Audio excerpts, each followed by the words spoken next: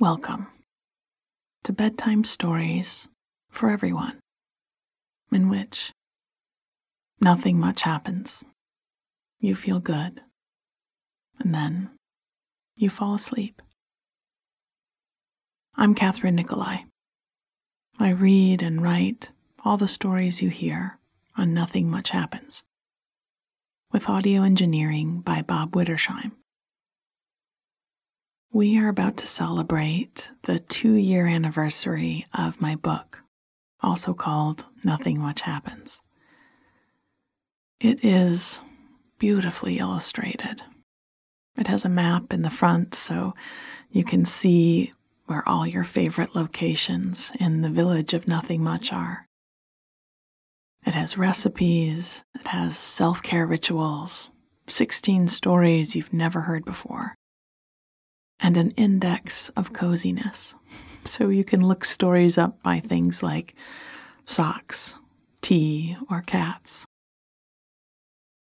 It's been published in dozens of countries around the world, and it's available in print and as an audiobook. Since I was a child, it has been the dream of my life to write and publish a book. My wildest dreams came true, and now I dream even wilder. Find my book at your favorite bookshop, library, or get an autographed copy at nothingmuchhappens.com. Now, I have a story to tell you. It's simple, and not much happens in it, and that's the idea.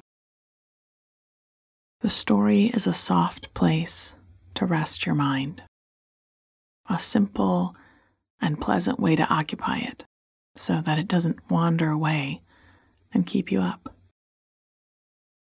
All you need to do is listen in a relaxed way. Just follow along with the sound of my voice and the simple details of the story, and very soon you'll be deeply asleep. I'll tell the story twice, and I'll go a little slower the second time through. If you wake in the middle of the night, you could listen again, or just think your way back through any part of the story that you can remember. We're training your brain to settle and rest, and the more you do this, the better your sleep will get. Okay, snuggle down, campers. Turn off your light. Get as comfortable as you can. Take a moment just to feel how good it is to be in bed, to be about to sleep. If you tend to clench your jaw, place the tip of your tongue at the place where your upper teeth meet the gums on the inside. This will help keep it relaxed. Now take a deep breath in through the nose and out through the mouth. Let's do that again. Breathe in and out. Good. Our story tonight is called Field Trip, and it's a story about a rite of passage for lots of second graders and the people in their lives who get to go along for the ride. It's also about a bus waiting by the playground, learning to be a better listener, and a form stuck to the front of the fridge. Field Trip. I'd gone on it myself when I was his age.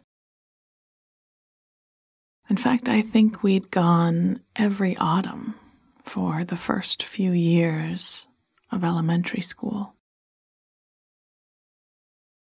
It was a rite of passage and something to look forward to when we went back to class in September.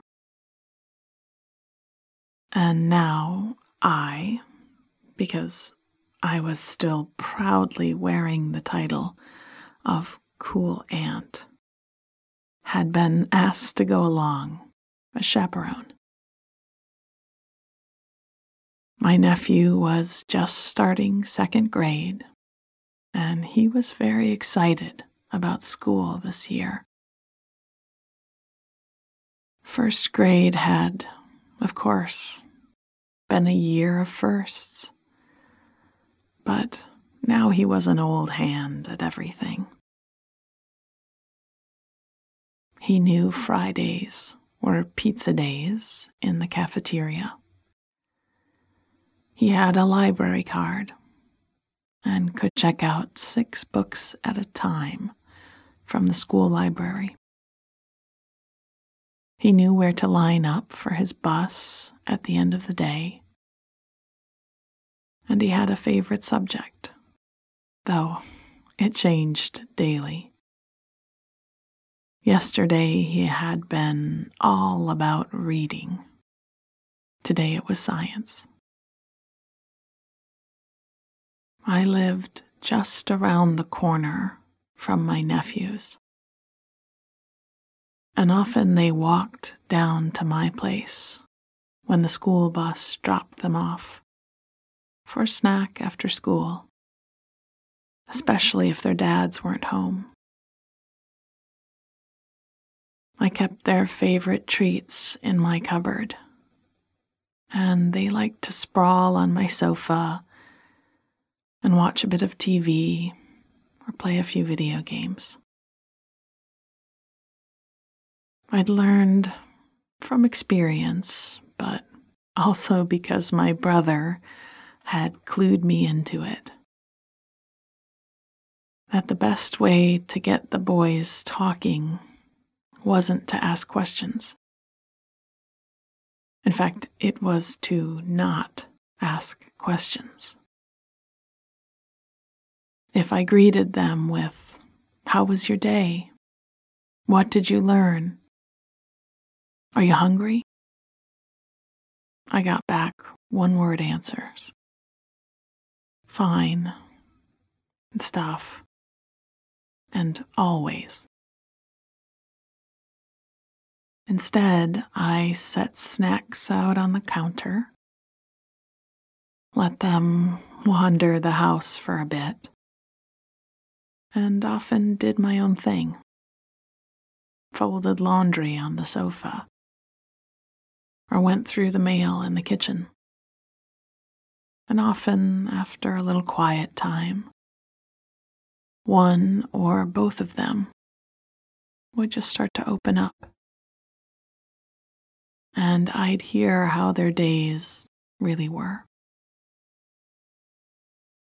The behind-the-scenes stories of elementary and middle school. The best kind of listening is when you listen to truly hear, to really understand, not just waiting for your turn to talk. And the boys had taught me to be a very good listener.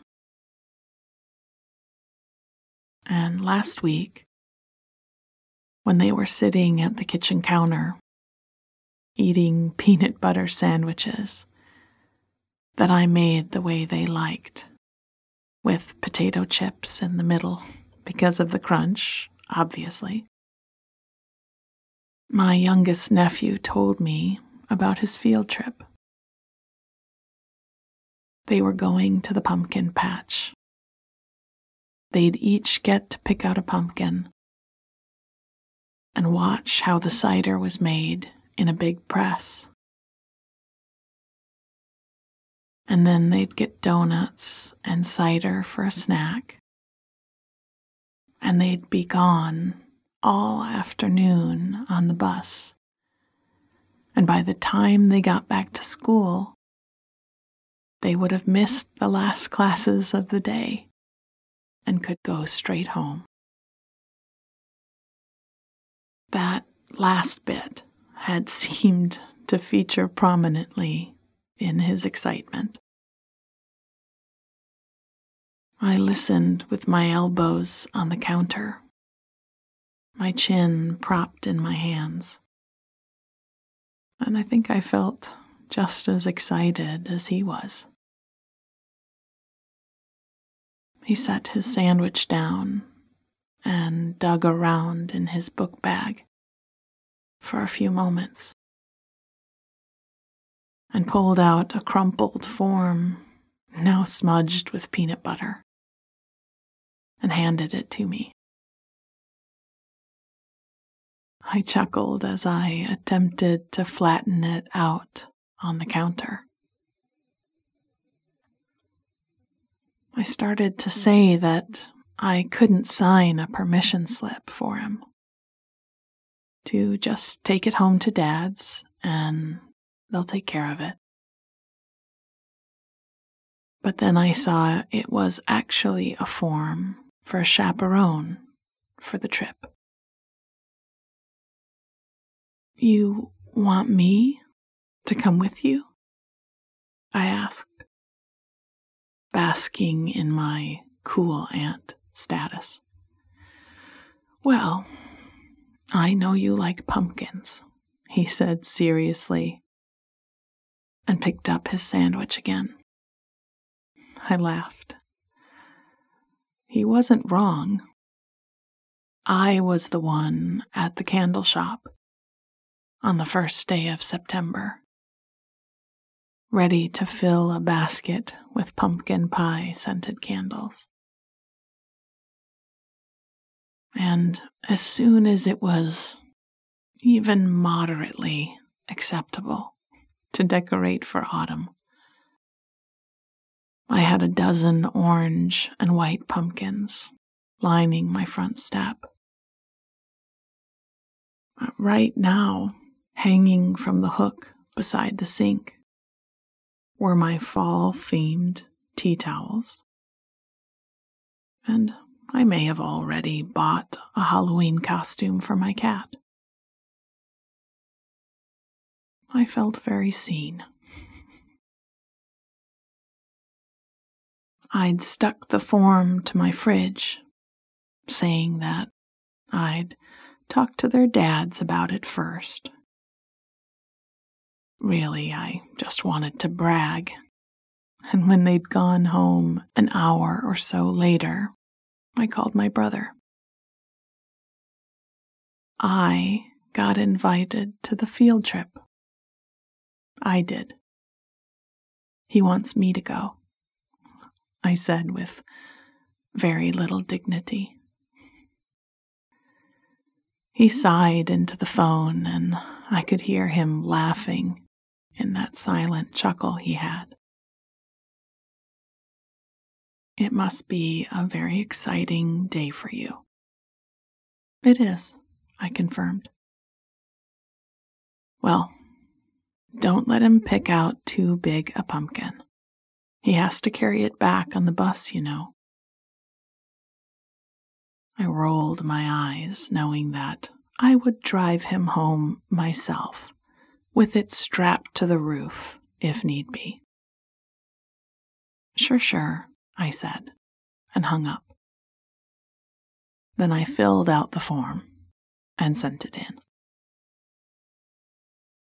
Now, it was the day of, and I had my favorite pumpkin sweater on.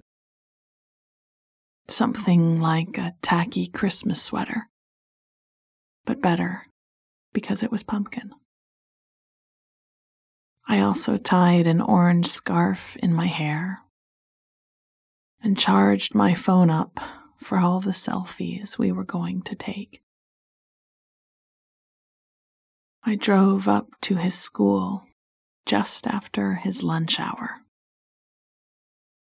and found him and his classmates out on the playground.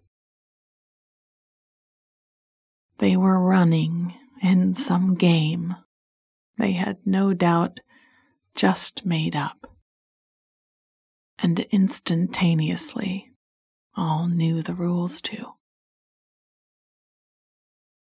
I remembered suddenly a section of the playground at my own elementary school, which held a small stand of trees. They were spaced out like a diamond, and we played tag around them. Touching a tree made you safe, and we'd dart from one to another, trying to get a hand on the bark before we got tagged. It had seemed at the time that they were spread out over a large chunk of land, like the bases on a baseball diamond. But looking back, I'm sure they were only a few paces apart. I was still smiling at the memory and watching my nephew play when the bus pulled up beside the fence. We were headed out on a field trip. Field trip. I'd gone on it myself when I was his age. In fact, I think we'd gone every autumn for the first few years of elementary school. It was a rite of passage and something to look forward to when we went back to class in September. And now because I was still proudly wearing the title of Cool Aunt, had been asked to go along as chaperone. My nephew was just starting second grade, and he was pretty excited about school this year. First grade had, of course, been a year of firsts. But now he was an old hand at everything. He knew Fridays were pizza days in the cafeteria. He had a library card and could check out 6 books at a time from the school library. He knew where to line up for his bus at the end of the day. And he had a favorite subject, though it changed daily. Yesterday he had been all about reading. Today it was science. I lived just around the corner from my nephews, and often they walked down to my place when the school bus dropped them off for a snack after school, especially if their dads weren't home. I kept their favorite treats in my cupboard, and they liked to sprawl on my sofa and watch a bit of TV or play a few video games. I'd learned from experience, but also because my brother had clued me into it, that the best way to get the boys talking wasn't to ask questions. In fact, it was to not ask questions. If I greeted them with, "How was your day? What did you learn? Are you hungry?" I got back one-word answers. Fine, stuff, and always. Instead, I set snacks out on the counter. Let them wander the house for a bit. And often did my own thing. Folded laundry on the sofa, or went through mail in the kitchen. And often, after a little quiet time, one or both of them would start to open up. And I'd hear how their days really were. The behind-the-scenes stories of elementary and middle school. The best kind of listening is when you listen to truly hear, to really understand. Not just waiting for your turn to talk. And the boys had taught me to be a very good listener.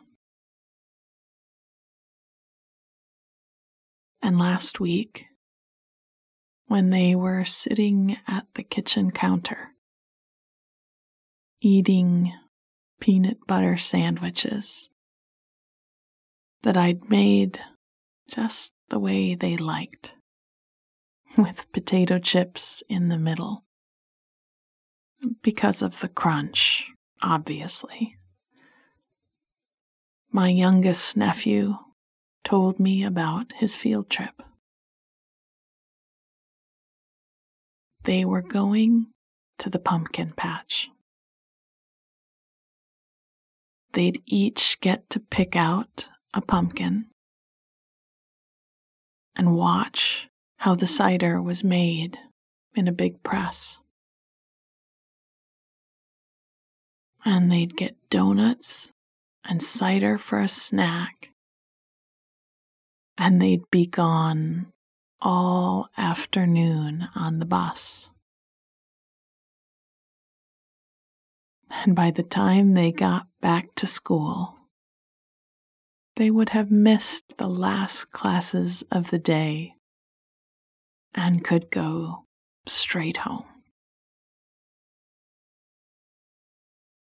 That last bit had seemed to feature prominently in his excitement.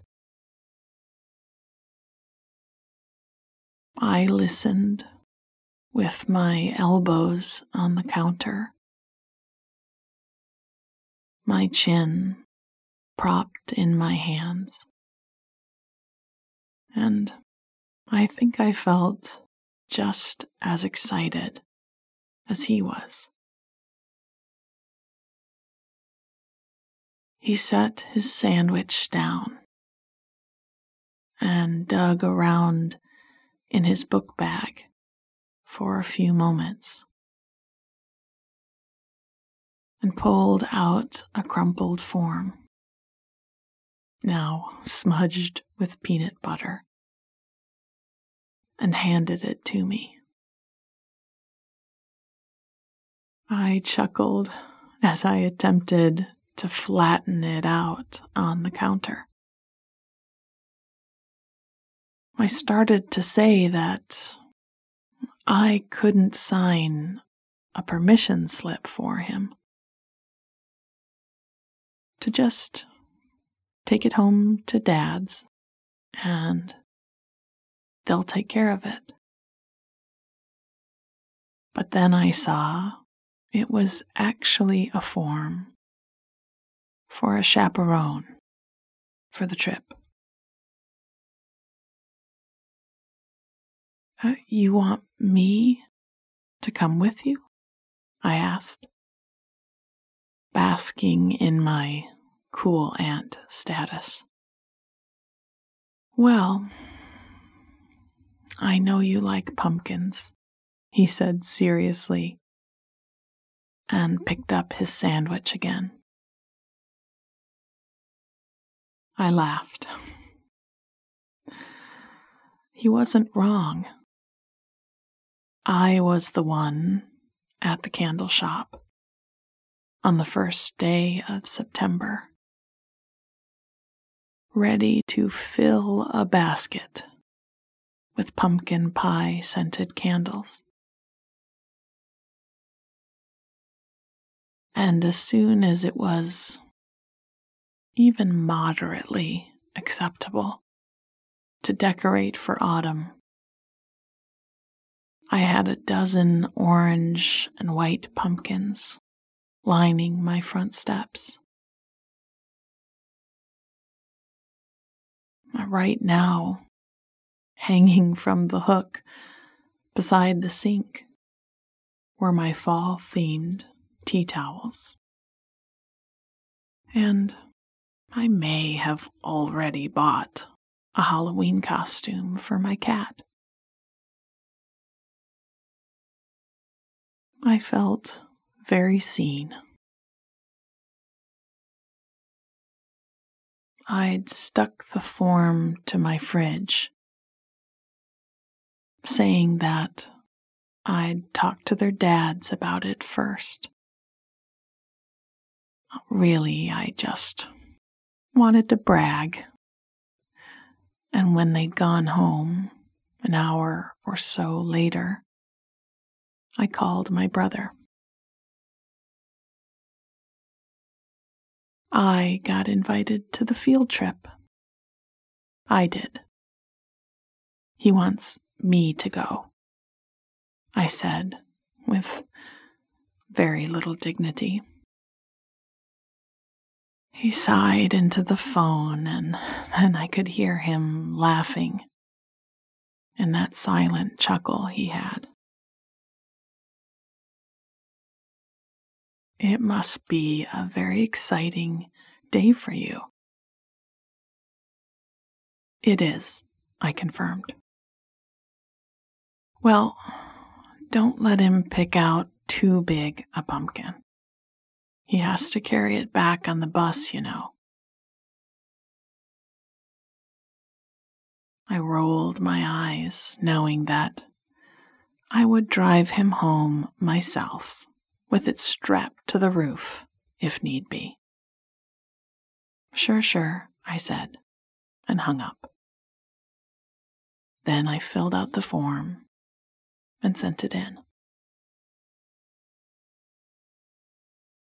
Now it was the day of, and I had my favorite pumpkin sweater on.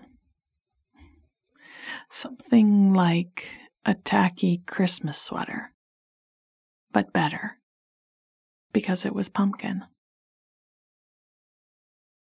I'd also tied an orange scarf in my hair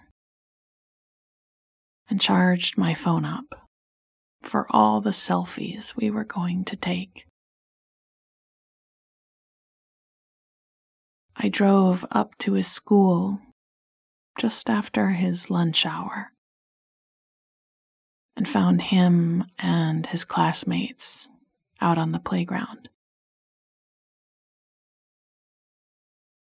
They were running in some game they had, no doubt, just made up, and instantaneously all knew the rules to. I remembered suddenly a section of the playground at my own elementary school, which held a small stand of trees. They were spaced out like a diamond, and we played tag around them. Touching a tree made you safe,